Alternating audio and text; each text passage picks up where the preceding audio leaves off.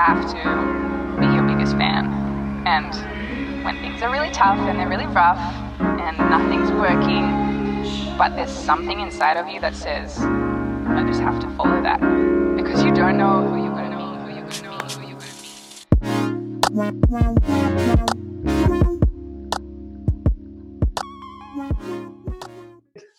Louise, welcome back. Great to have you back on the Everyday Adventurer series. So how's things going? Really good, really good. So I've been in Glasgow for a month now, so I'm starting to settle in a little bit.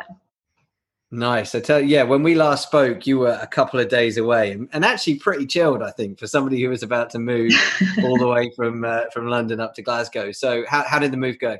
Yeah, it actually went really well. I think because I had a holiday to look forward to straight away, I was just kind of focusing on that. So I spent 2 days manically unpacking all my stuff to find all my holiday stuff and then went straight away. So It went pretty well. Excellent. So you got settled in, and then so tell us about the holiday. What was going on there? So it was a bit random actually. So one of my friends that I used to work with, he got together 7 of us. None of us knew each other. We all just knew him for a road trip around the Outer Hebrides. So it's kind of like a camping, walking, chilling, drinking on the beach holiday. And it turned out to be really good. So everyone was really cool, did a lot of exploring, found like these incredible white sand beaches that I didn't know existed in Scotland. And yeah, it was just a really cool sort of like introduction to Scotland, really. Amazing. So how you feeling about the move? Sounds like you're feeling pretty positive. Yeah, I'm feeling a little bit smug. I said to my friend this morning, I was like, I can't believe just kind of how well it's going. I've met up with a few people up here that I used to know from my graduate scheme at work, and they're all just really lovely. One of them's taken me out on a walk already up to a place called the Wangi, which is just north of where I live. And yeah, everyone's just dead friendly, and the flat's lovely, and it's just miles better than London. Good. Well, no offense to anybody that lives in London, but I can understand that. I mean, you're in a pretty cool part of the world. So, so kind of the dust has settled, the move's gone well. You had a nice break. How are you feeling about the challenge? Is it still on plan for the timing that you were originally planning? Has anything changed? So timing wise, no, still going ahead at the start of September. Ironically, whilst we were camping, I met a few people sort of in like the washrooms and places that had just done the West Highland Way. Oh, really? And I think when I last spoke to you, I was a bit blasé about it, and I was like, yeah, it'll be fine, it's easy. Every single person that I've met has said it's really hard. So that's made me rethink sort of the training that I need to do. I find it hard to get my head around the fact that it'll be training, because in my head training is for something like the marathon. But yeah, since speaking to those people, I've sort of put into the diary training weekends, going out into the hills. Last weekend, which was my first weekend back in Glasgow after my holiday, I went and did sort of a 10k walk with my friend, and then did the start of the John Muir's Way, which was from Helensburgh to Loch Lomond. So I think that was 10 miles in the sun, managed to get sunburn. But yeah, that was the start of sort of some actual proper training, I guess. Yeah, it's funny, isn't it? Because when you do something like that, where you're going to be walking and you're going to be walking for such a long period of time, you don't necessarily think about training in the same way. But I think you're smart to think that way now. You got time, right? You're not going till September, so now's the time to do it. And I think I would maybe think about it as you're conditioning. You're conditioning your body and your mind. You're going to be on your feet for a long time, so it's like time out on the feet, getting to know the terrain, and also, you mentioned kind of getting sunburn, but getting yourself in those situations, and then learning what goes right, what goes wrong, what do you do? Because you got to make a lot of decisions when you're out somewhere like that. Yeah, I mean, that's definitely something I've learned. One, don't wear black leggings in 24-degree heat, and take some sunscreen with you.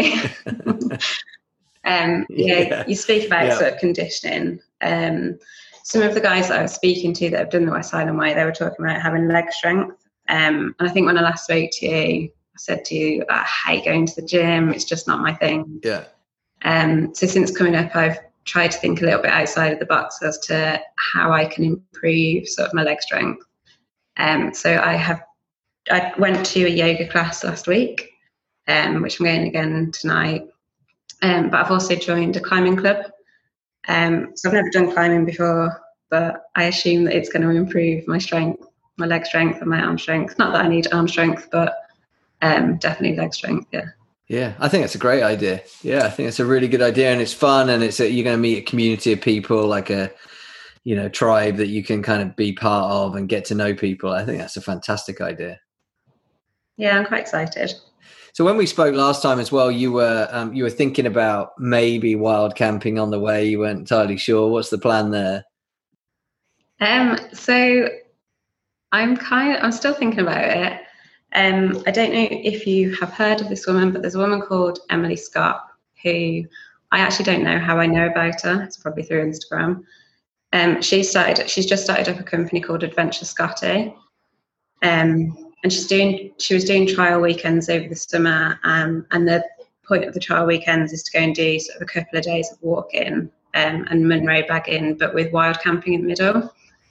And she put an advert up on Instagram probably like 3 or 4 weeks ago, just looking for guinea pigs for her trial weekend, one of which is mid-July. So I just emailed her and said, look, I'd be really interested. And she actually got back to me this morning and said, you've been shortlisted awesome. To go on the trial weekend in July, which is going to be wild camping. Amazing. So I think I will probably make my decision after that, see how that goes. Perfect. Well, Emily's awesome. I actually had Emily as a guest on the podcast a couple of weeks ago. So the episode hasn't come out yet, but it will be coming out soon. So yeah, she's fantastic and the perfect person for you to go and spend some time with for sure. Oh, that's good to hear. Yeah, awesome.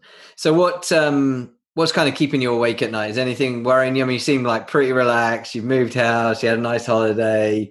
You seem you're going to yoga and joining the climbing club. So life seems pretty good at the moment. Is anything worrying you, or are you just feeling pretty good about the challenge? Feeling pretty good. I think the only thing that at the minute I need to work out is sort of equipment. I have one small walking backpack, which I went walking with yesterday, and it is just a day backpack. But I'm thinking that the weekend away with Emily, I will get more of an idea, because the plan is to carry all our kit, so carry our tent, sleeping bag and everything. So from that, I'm hoping to get an idea of what I need to buy.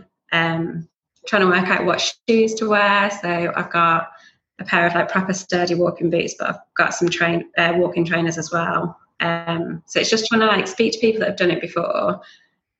Don't really want to overthink it too much, because I don't really want to worry about it, but it's just those little decisions as to what equipment to take, I guess. So I think you're doing the right things, though. Going on trip with Emily is great, and also joining groups on Facebook and chatting to people that have done it before is such a good idea.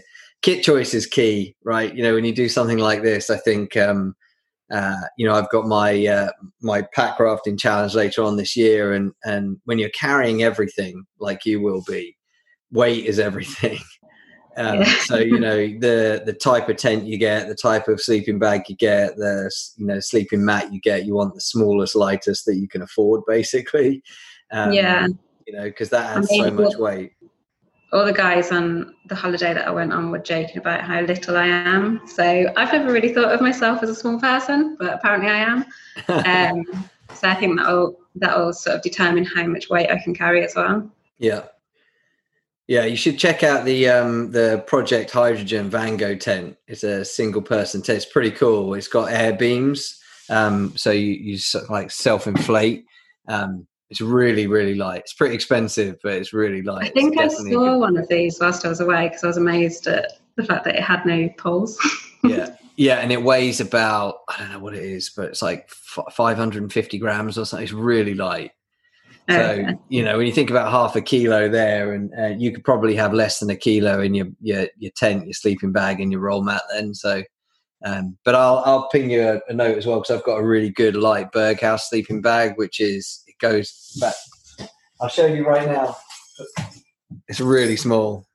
Yeah, that's tiny. Mine's like maybe double the size of that. Yeah, this wasn't mega expensive. I got it from I think I got it from Decathlon. Oh no, I got it from Go Outdoors. It's so light. It's well worth. It's not crazy expensive, and that's like a game changer when your sleeping bag is that small.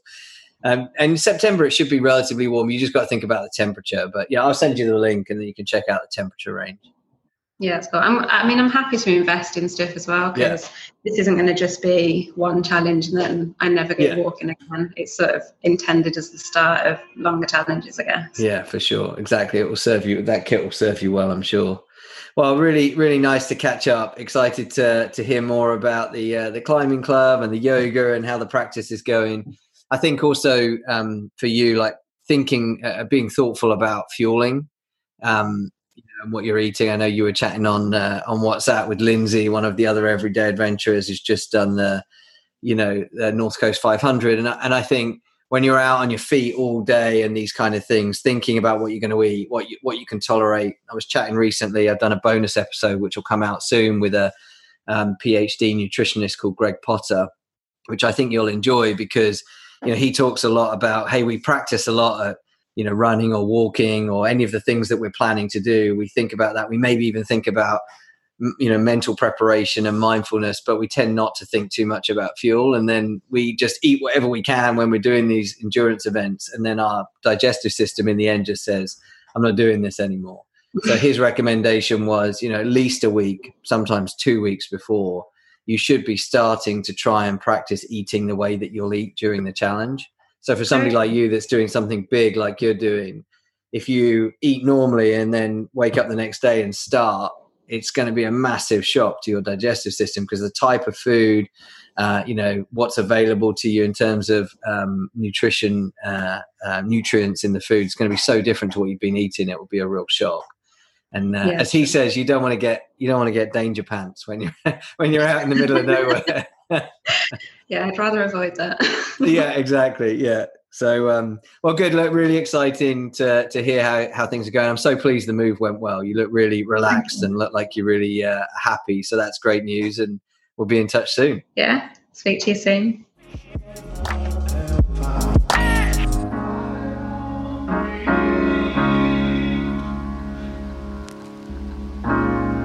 You have to be your biggest fan. And when things are really tough and they're really rough and nothing's working, but there's something inside of you that says, I just have to follow that, because you don't know who you